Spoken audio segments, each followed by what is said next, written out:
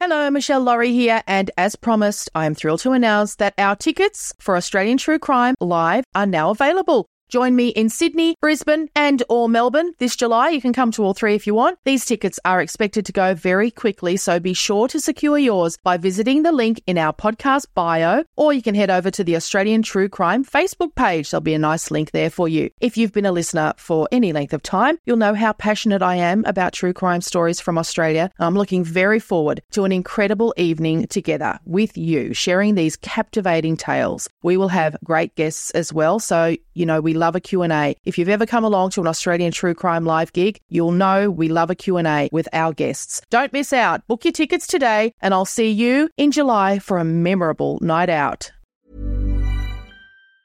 Hey, it's Ryan Reynolds, and I'm here with Keith, co-star of my upcoming film, If, only in theaters May 17th. Do you want to tell people the big news? All right, I'll do it. Sign up now and you'll get unlimited for $15 a month and 6 months of Paramount Plus Essential Plan on us. MintMobile.com/switch. Upfront payment of $45 equivalent to $15 per month. Unlimited over 40 gigabytes per month. Face lower speeds. Videos at 480p. Active Mint customers by 531.24 get 6 months of Paramount Plus Essential Plan. Auto renews after 6 months. Offer ends May 31st, 2024. Separate Paramount Plus registration required. Terms and conditions apply if rated PG. Here's a cool fact. A crocodile can't stick out its tongue. Another cool fact, you can get short-term health insurance for a month or just under a year in some states. United Healthcare short-term insurance plans are designed for people who are between jobs, coming off their parents' plan, or turning a side hustle into a full-time gig. Underwritten by Golden Rule Insurance Company, they offer flexible, budget-friendly coverage with access to a nationwide network of doctors and hospitals. Get more cool facts about United Healthcare short-term plans at uh1.com. It's that time of the year. Your vacation is coming up. You can already hear the beach waves, feel the warm breeze, relax, and think about work. You really, really want it all to work out while you're away. Monday.com gives you and the team that peace of mind. When all work is on one platform and everyone's in sync, things just flow. Wherever you are, tap the banner to go to Monday.com. You should celebrate yourself every day. But some days, you should celebrate with jewelry. Whether you want to commemorate an unforgettable moment or just bring some added sparkle to your collection, Blue Nile can offer you expert guidance and a wide assortment of jewelry of the highest quality at the best price. Go to BlueNile.com today and experience the ease and convenience of shopping Blue Nile, the original online jeweler since 1999. That's BlueNile.com. BlueNile.com.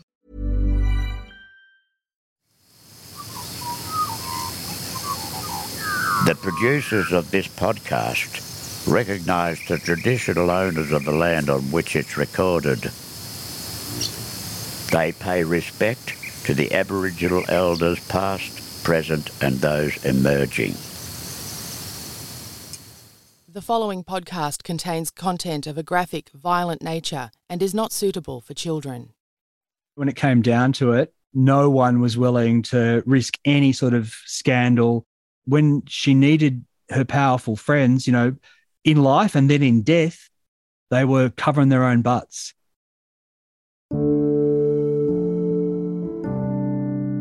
Marjorie Norval was a mould breaker. In the 1930s, she was a single, gregarious career woman living in a hotel in Brisbane's CBD. She worked for Premier William Forgan Smith and his wife.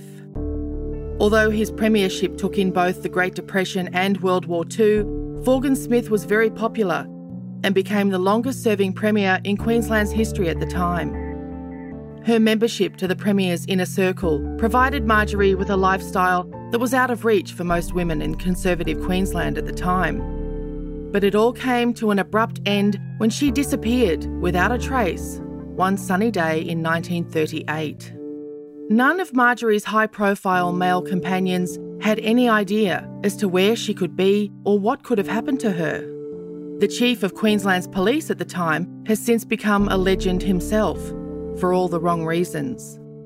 Historian and author Michael Adams from the podcast Forgotten Australia joins us with the disturbing story of Marjorie Norval, the trailblazing Queensland woman who some suspect flew too close to the sun. Well, Marjorie Norval was a woman who was ahead of her time in many respects. I mean, in the 1920s, when she was in her 20s, when most women didn't have jobs, or if they had jobs, they were shop girls or something like that, and then they'd, get married and quit, she was actually a rising public servant. When she was just out of school in 1924, she ranked 18th in the Queensland Public Service exams. So, that's overall, that was quite the achievement back in the day. So her official job title was typist in the education department when she started out, but she quickly rose through the ranks and became sort of a secretary / social secretary, sort of, Jill of all trades to various really important figures in Queensland's government. Marjorie is also ahead of her time, and she was, I guess we'd call her a liberated woman if we were, having this podcast discussion in the 1970s. She was an attractive woman. She was smart. She was stylish. And, she smoked, she drank, she played golf. She drove a nice little sports car. I mean, if you think of sort of, the roaring 20s or, the sort of movies of Hollywood of the 1930s with these sort of, Katharine Hepburn style women, she probably fit the bill to some extent. So she was really unusual for the time. In terms of her love life, again, ahead of her time, while, her peers were getting engaged, getting married, she was having fun with gentlemen who she liked. Typically, they were older. I think 3 of them were widowers. 1 guy was married, and all of this would become, the subject of intrigue later on. And in terms of her professional life, I mean, she worked for the Education Department, the Justice Department, the Department of Lands, and then in October 1932, she transferred to the Premier's Department. So this was the new Premier, William Forgan Smith, who was a Labor guy. And, when he was interstate or abroad, his deputy, Percy Pease, would take over as acting Premier. So she worked for both of these guys, and she actually would also socialise with them. So she went on holidays with, Percy Pease and his family to the Gold Coast, and she became like, the sort of social secretary to Premier Forgan Smith's wife, Euphemia. I mean, if you can't have fun with a bloke called Percy Pease, then you're just at the Gold Coast in the 30s. I mean, you're just not trying. They would have had a monster mash with peas. Oh, I love it. I love everything about this lady's life. Do you know anything about her family and how she was raised? Like, where does she come from?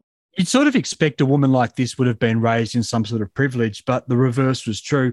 She was born in March 1908. She was one of 5 children. Her father worked as a wharf labourer, and he was a prominent unionist. So, they were modest, working to lower middle class. They lived in West End in Brisbane. She was a good student. She went to state school. She did her music exams, but she also had a bit of tragedy in her life. Her father died in 1933. And in 1935, her mother's mental state deteriorated to the extent that she was institutionalised, and it created this incredibly bitter rift in the family. Marjorie would never speak to her mother again. It's possible that Marjorie saw the Premier's wife, Mrs. Forgan Smith, as something of a mother figure, and they spent an awful lot of time together. So Marjorie would be reported in newspapers such as The Truth, going, here, there, and everywhere with Mrs. Forgan Smith.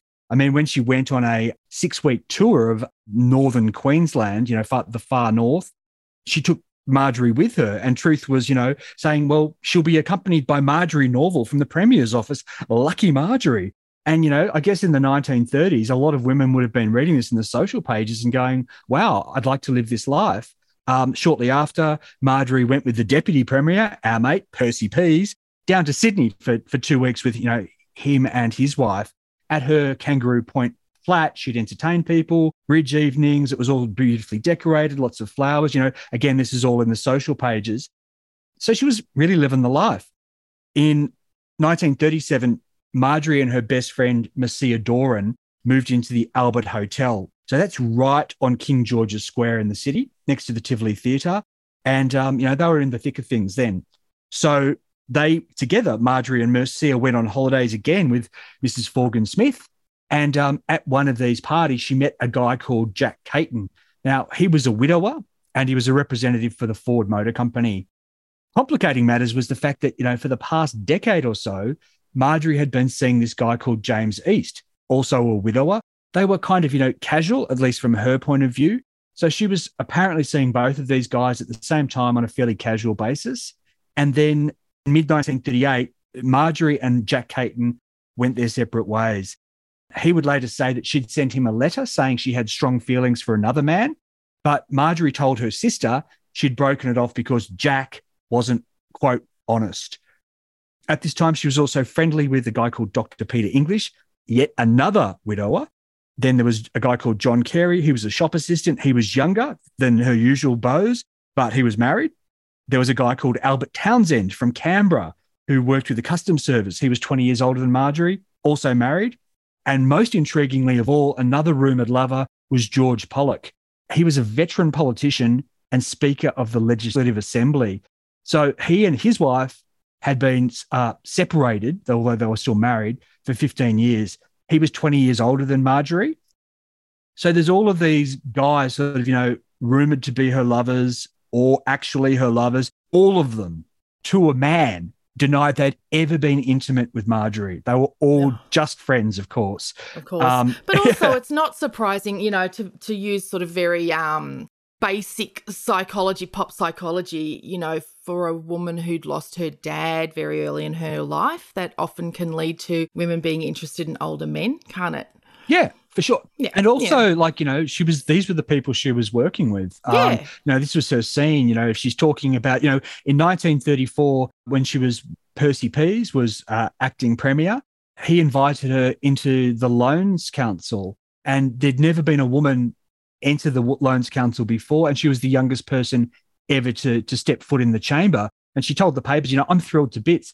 So you can kind of imagine, if she's playing golf or having a drink or a smoke or whatever, chatting to men her own age, these guys, were, I guess, more worldly, more powerful, etc. But at least her employers took her seriously, clearly. They didn't treat her like a bimbo, certainly. No, they didn't. But, the thing was, in mid-August 1938, she started to feel sick in the mornings.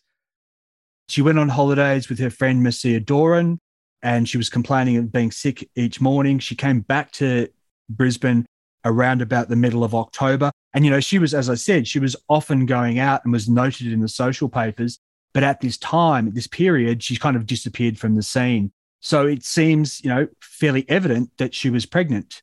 And, a pregnancy could ruin any of these men, even the guys who were widowers. It would be a scandal. So while they treated her seriously, they weren't, I don't think, particularly protective of her. No, I'd say that was probably her problem to deal with, right? So she and Mercia go on a little holiday together, did they? They went on a holiday to South Australia. They went on a cruise. Before they went, Marjorie got a prescription from Dr. Peter English, one of her quote-unquote friends, for seasickness tablets, supposedly. Later, it would be found that she had a bottle of tablets which were used at the time. They contain things like strychnine and quinine, which were used to try to induce abortions. And there was 30 tablets in the bottle, or had been, and only 3 of them were left. So it would seem that she had been trying to terminate the pregnancy herself to no avail. What a painful process that would have been. I'm just imagining the cramping and what that would put your body through. Awful. I mean, and this is the thing with, the resurgence of anti-abortion legislation in the United States. If you look through Australian history, you'll just see this litany of women who are forced to go to get an abortion in illicit circumstances, kitchen table abortions. They might be carried out by an actual doctor, but the circumstances are so sort of, primitive that blood poisoning often results and people die. And then, the abortionist then has to actually dispose of the body. Otherwise, he's going to be charged with murder. So Marjorie, in the middle of October, started telling all of these strange stories about what she was about to do. She said she was going to visit an aunt in Bundaberg. She said she was going on a secret mission for the Premier. She said she was doing a bit of detective work for her department. She sort of gave all of these different stories about what she was about to do. In any event, on the 11th of November, 1938, her longtime sort of boyfriend, James East, picked her up at her hotel and took her to the station. He supposedly didn't ask where she was going, which to me is extraordinary. I mean, who gives anyone a lift to the station and says, bye, as opposed to, where are you off to?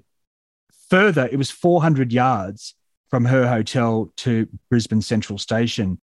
And she was only carrying a small attaché case in which she'd only packed sort of pajamas and, toiletries. So she was going away for a few days, but she wasn't going to be doing anything, it seemed, except being in bed, given what she had packed.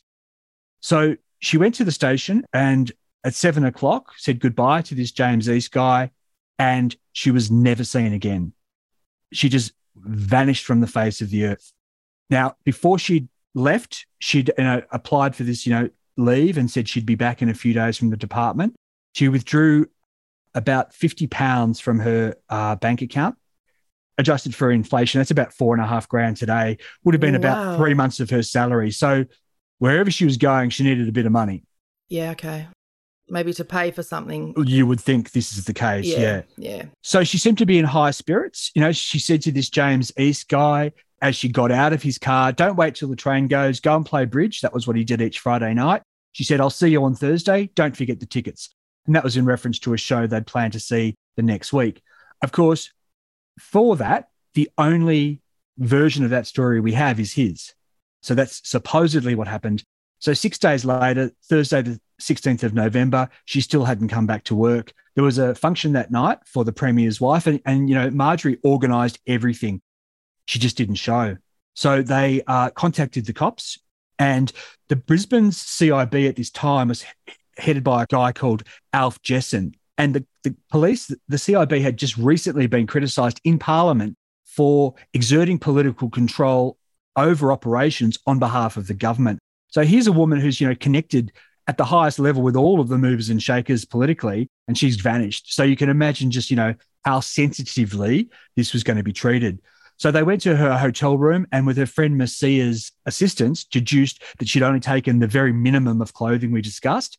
Messiah told them that, she'd had stomach trouble in the mornings the past couple of months. They found the tablets. So they deduced that she, A, had been pregnant, and B, had possibly gone to try and procure an abortion. In the hotel room, they also found a torn-up letter from that public servant guy, Albert Townsend, down in Canberra. And in the letter, he signed off, "For yours ever, Albert." He also said, "I've always been happy with you.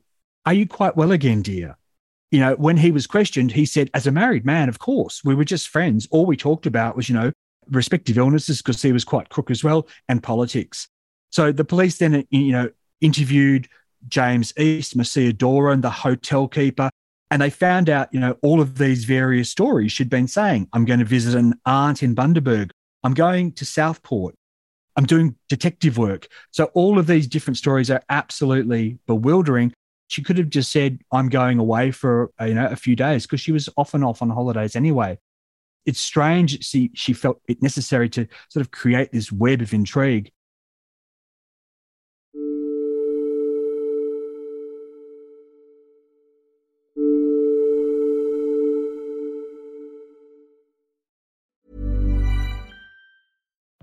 Life is full of what-ifs. Some awesome, like what if AI could fold your laundry?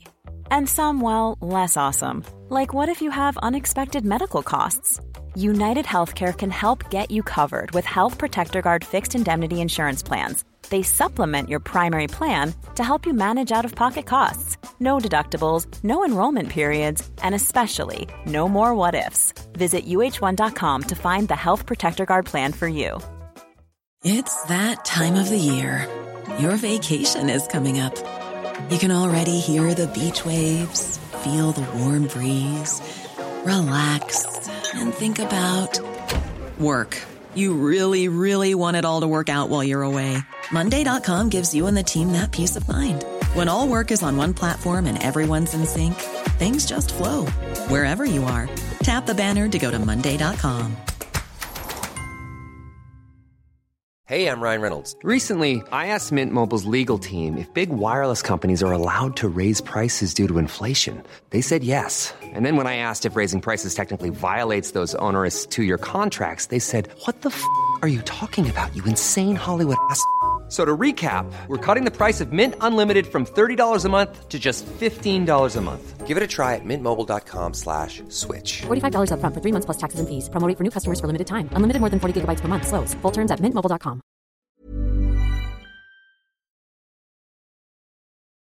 Were there any other witnesses at all to her being picked up by him or dropped off by him, or to her even being at the station? No, that's it. Like, she was well known.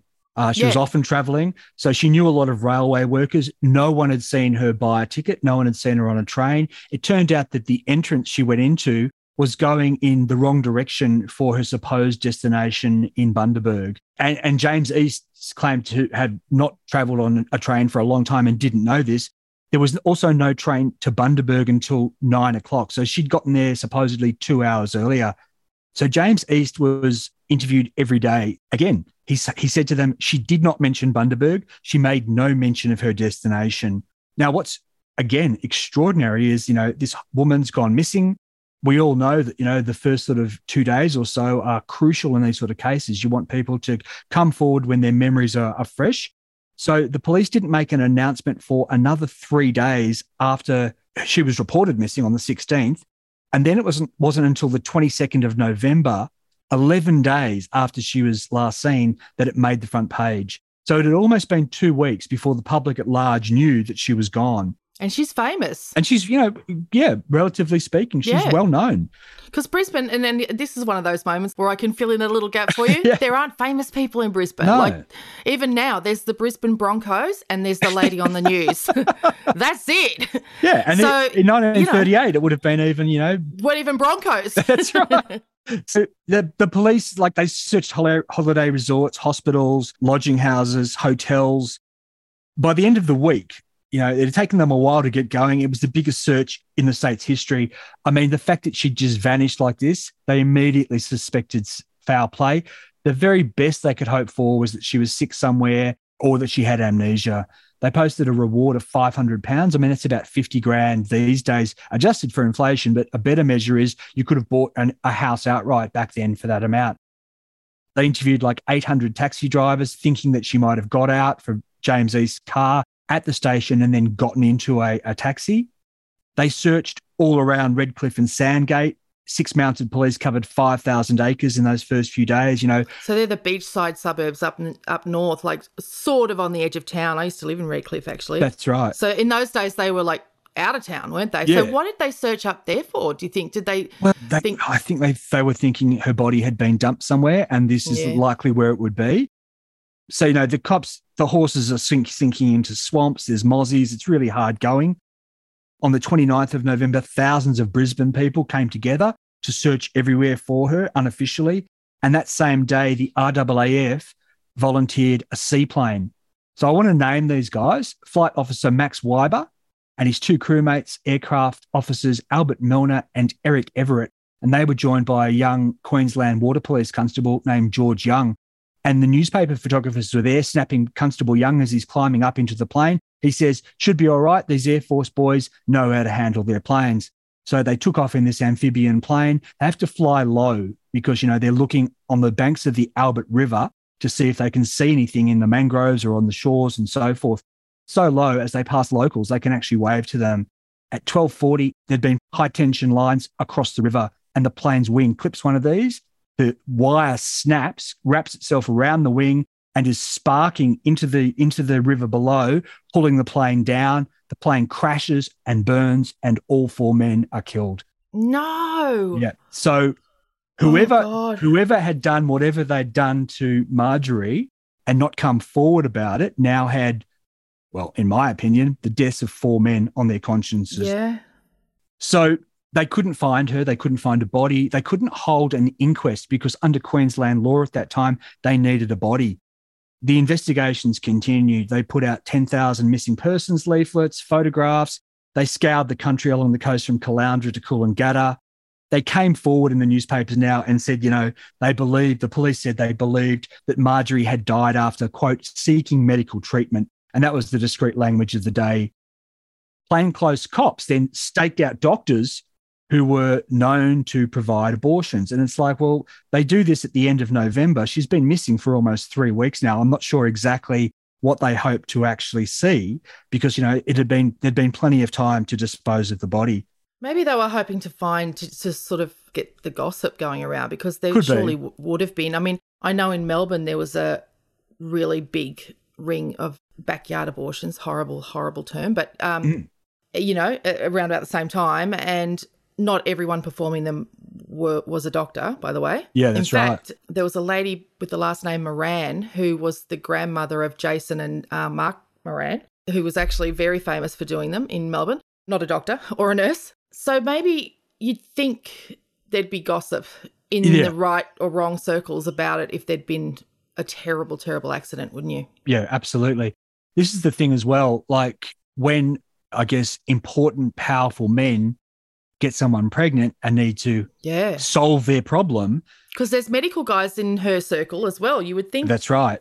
So, and the fact that, it's a lucrative, illegal trade means that there's, a lot of potential for corruption. In mid-December, a fisherman called Henry Gaggan came forward to say that he had gone to the Caloundra holiday home of a guy called Dr. Albert Ross on the 12th of November. So this is the day after Marjorie had last been seen. This guy was a fisherman. He'd called at the home because he knew there were people there and maybe they wanted to buy some fish. The door opened and he swore the woman at the door was Marjorie. No. Yeah. So Caloundra is like now maybe, 2 hours up the road from Brisbane, north of Brisbane's close. It's close, but it, again, would be remote and a great place to sort of lay low. Well, this guy swore black and blue that he'd seen her. He said to detectives, "You need not look further afield than Caloundra, as she is planted in the sand here somewhere." Oh, now, the guy who investigated this claim was Detective Sergeant Frank Bischoff. And he later became... God. Yeah, exactly. Oh, no. So he later became the infamously corrupt Queensland Police Commissioner. He investigated. He said that Henry Gaggan had actually seen Mrs. Ross, Dr. Ross's wife, but he didn't actually make any extensive efforts to establish their whereabouts, Dr. Ross and his wife, that weekend. Now, Dr. Albert Ross was well known to provide abortions on the sly. And Bischoff, by the way, was implicated in the murders of other women by the time, he died, when it all was said and done. So he certainly had no conscience there. So Dr. Albert Ross had links to that politician that Marjorie was supposedly seeing, George Pollock, and he'd also supposedly taken referrals from the Premier's son. So this guy was enmeshed with the political establishment at this time. So if Marjorie had become pregnant and had said to somebody, we need to sort this out, it's very likely she would have been referred to Dr. Albert Ross. In 1955, this guy would be up for on charges of providing illegal abortion. So he was doing it for an awfully long time. Anyway, they wrote that off as a dead end and they just didn't find Marjorie. They didn't find her officially. They actually found her 110 times because people would be swimming in the water and their hand would touch a coconut and they'd freak out and they'd call the police. There was a message in a bottle that turned up that, said, I disposed of Marjorie's body. I was paid 50 quid for it, etc. Yeah, tell us about that. I did a little Google, I couldn't stop myself. And I didn't want to know too much about it because I wanted you to tell me. But I did see that the message in the bottle was represented as like the big tip-off many years later. Yeah, well, it just the bottle washed up at Southport in January of 1939. It was found so that's down on the Goldie. Yeah, found by a couple of fishermen, and it said, "Would the person finding this bottle please inform the police that I received £50 to dispose of the body of Miss Norval. She was dumped in the bay near Amity Point on 16 November 1938. It's basically just said it was a hoax. I mean, by this time, they had 6,000 pages in their files. They stood 5 feet high, contained 3 million words. So, while it had been slow to get off the ground in terms of publicity, it had created an avalanche of leads. And that can often be, to the detriment of solving a case because there's just so much to wade through. But it also seems to me that, the most likely leads, because of the political connections, weren't followed up. Now, here is the extraordinary thing. George Pollock, that Speaker of the House, that veteran politician, early 1939, was losing his mind. Like, this guy had a gastrointestinal complaint earlier and it had led to surgery, so he was often in a lot of pain, but his depression had become a suicidal derangement. And in March, he was also served with a writ of defamation by a young woman called Honor Sparks. Now, in the paper, it wasn't revealed what the writ was about, but we'll get to that in a second. On the next day, he left a note saying, darling, I think this was to his daughter, darling, won't you pray that I won't have to endure this pain much longer? There is something pressing on my brain. On Friday, the 24th of March, at breakfast, burst into fits of hysterical laughter, then seemed to be okay, went to Parliament House, chatted to his daughter, made plans to have a walk with her after lunch, went into his office, got out a shotgun and shot himself in the head. So he left a note saying, a complete nervous and mental breakdown, cannot carry on, too much pain, George Pollock. And underneath was a postscript that read, my poor tortured brain, goodbye to my loved ones.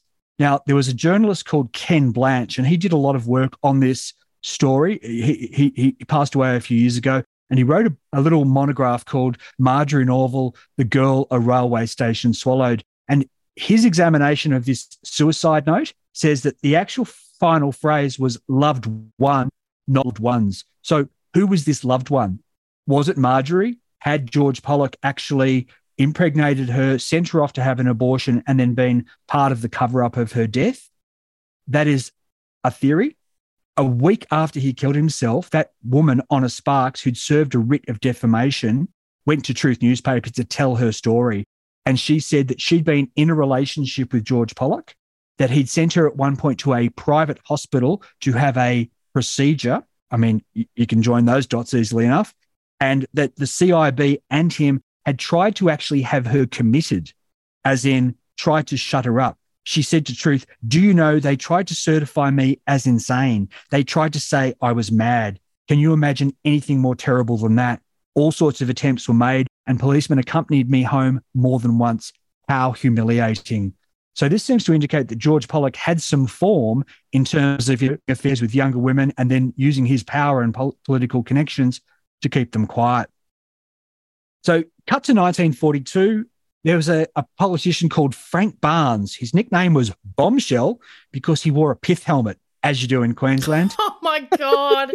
Queensland. So he asked Parliament to change the law so they could have a coronial inquest without a body. The law was changed and it began in May of 1943. They called about 20 witnesses, including the former Premier, his wife, Marcia Doran, all of these people. Dr. Ross, the suspected abortionist, wasn't called because he'd been interned as a possible Japanese agent because of, as you do, he was a leading proponent of jiu-jitsu and judo. He was like integral to forming the sport in Queensland. So, he was interned. He couldn't give evidence. Maybe that was convenient. James East was called. All of these men were called. All of them, to a man, said they'd only been friends with Marjorie. They had no idea what had happened. So it seems extraordinary that, Marjorie managed to get pregnant. It was like, an immaculate conception. Unfortunately, Bombshell Barnes was a huge conspiracy theorist. He sort of railroaded the proceedings to say that Marjorie had actually been spirited away to California to stop her from blackmailing the Premier, well, now ex-Premier Forgan Smith. He refused to divulge his sources. Bombshell Barnes was fined and sent to jail for contempt. Then he came out and said, actually, all right, well, it was a detective named Smith and a citizen named Jones who told me these things. And yeah, it was only hearsay. So he basically, Bombshell blew up the inquest for his own stupid reasons, which meant that, they didn't try to actually get to the real truth of the matter as to, so that's where it's at. And more than 80 years later, whenever they find human remains in Queensland, that's the first thing a lot of people think is this Marjorie? And, at some point she may be uncovered. Unfortunately, there's a list of women whose remains have never been found in southeast Queensland. There's Sharon Phillips who went missing in, late 80s, early 90s. So, yeah, I didn't know about Marjorie, but now I realise, there's just a list of mysteriously lost women. Yeah, a lot of them are victims of the illegal abortion procedures. I never even thought of that. Yeah, obviously a lot of them went wrong, badly wrong, and then if that happened on your premises, you'd have to deal with it. Yeah. Well, there was a woman named Hannah Mitchell in Melbourne who from 1918 to 1928 was tried 4 times for murder. because of situations like this where, women had gone to her clinic. She was, claimed to be a nurse. She actually wasn't. Women had gone to her clinic and never been seen again, and one of the cases, they found the woman's head and body in a sack in the Yarra. You would have thought it was a slam dunk for a conviction. It was really difficult to prove because, they could say, well, she came here, nothing happened. She had a miscarriage while she was here, and then she left. And, it was on the onus of proof was on the prosecution to say that, a procedure had been carried out. And I know forensic pathologists back in the day as well were under a lot of pressure to lie about, causes of death as well. Yep. So, the backyard abortionists, many of them just continued. Women kept falling victim to them. And, I guess ultimately the responsibility lay with the lawmakers who allowed this to go on. So, hideously, this is probably going to be, more common now in the United States. What a timely story this is. And by the way, Frank Bischoff, I can't believe the tie-in, it's one of those, it reminds me of how in Victoria or around Melbourne, for so many years, all the same names pop up, around every single crime, every story. And around Queensland, these politicians and police, the same names pop up for decades. I need to give credit to the late journalist Ken Blanche. In his little monograph, he interviewed Bischoff at some point because Ken was a prominent Brisbane, Queensland journalist. And, decades later, Bischoff supposedly said that he believed Dr. Albert Ross had killed Marjorie inadvertently during an abortion and had covered it up, which is just, even more horrible given that Bischoff was at the time the guy who didn't pursue that line of investigation. So it really is just sort of I do wonder if a man had been murdered in this case, or even a more prominent woman, whether, justice would have been allowed not to be done. So, some dark history there. And you know what it reminds me of, so trusting and thinking that she was part of the inner circle. And it just makes me think, nah, don't ever let your guard down, babe. Don't ever think you're part of the club, babe. I think that's true. I mean, when it came down to it, no one was willing to risk any sort of scandal. So, when she needed her powerful friends, in life and then in death, they were covering their own butts.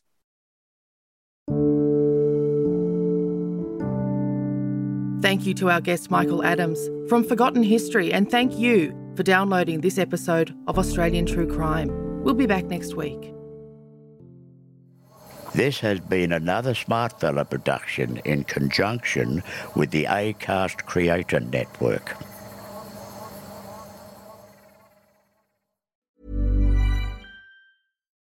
Why don't more infant formula companies use organic, grass-fed whole milk instead of skim? Why don't more infant formula companies use the latest breast milk science?